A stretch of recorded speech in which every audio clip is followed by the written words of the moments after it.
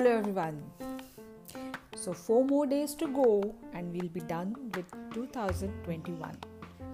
One more year coming to an end, and I'm sure there are going to be a lot of posts and videos telling you about a lot of things that you should do in the new year, the new year resolution and etc. But I thought I will tell you how I look at the passing year and what would I expect from the coming year.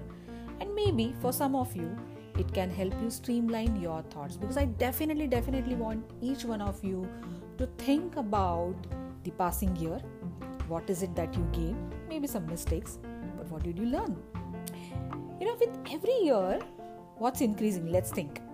So the year number is increasing. It's going to be 2022 now. Our age is increasing. But yes, that's a fact. For some of you, maybe the studies will increase. For some, the work will increase. For a lot of us, the expenses might increase. And for some, the weight might increase. For some, it may drop.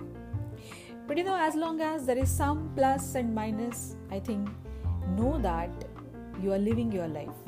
Because a straight line doesn't really mean anything, right? So definitely, when I think of one more year going, I definitely feel, one more year gone, all 365 days, and this is gone and never going to come back in the real life or real movie of my life. But definitely I want to thank my Guru, my God, the Supreme Power, whatever you may call, for keeping me alive, keeping me safe, healthy, while we know that a lot of us couldn't even make it till this date. So with that gratitude in my heart, I look back at the entire year. And when I wear the specs of gratitude, definitely it becomes easy for me to spot some good positive things that has happened. So if I have to share a few things about my small achievements, then I would say I learned a lot more of classical music. I started my Sanskrit, I in fact launched my Sanskrit course. I got 4 new students whom I teach the kids the Sanskrit shlokas, and I totally enjoy that. So officially I became a teacher. I am also a student, so I bought one more degree in Sanskrit from Mumbai University. And of course the video series of the Sanskrit storytelling, people have loved it. So I enjoyed doing that as well. Then my journey as a coach took one step ahead.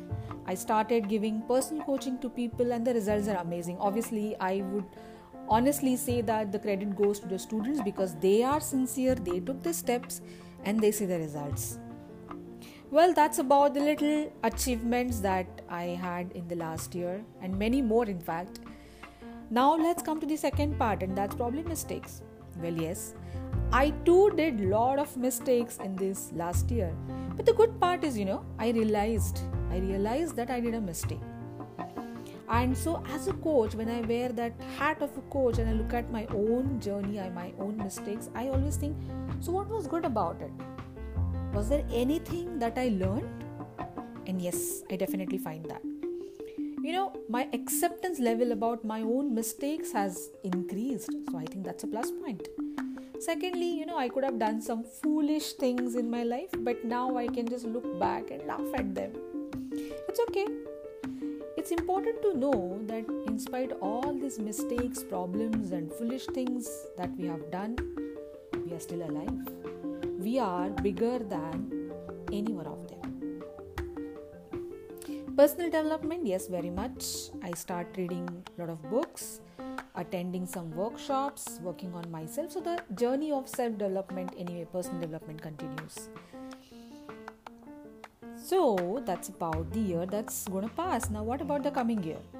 I don't really believe in the new year resolutions. I feel if you really want to start something new, you don't wait for 1st of January. You just start it any day. But what I wish for 2022 is definitely probably more of travel, having more students, working more on my health and wealth, and just being happy. Being strong but humble, taking action but also taking rest, earning but also giving.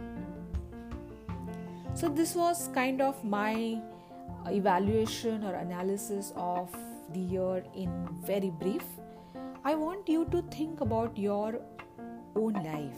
How has 2021 been for you? Without we assess or evaluate, sit back and think about all these things, you will not find any points to work on. There is no progress.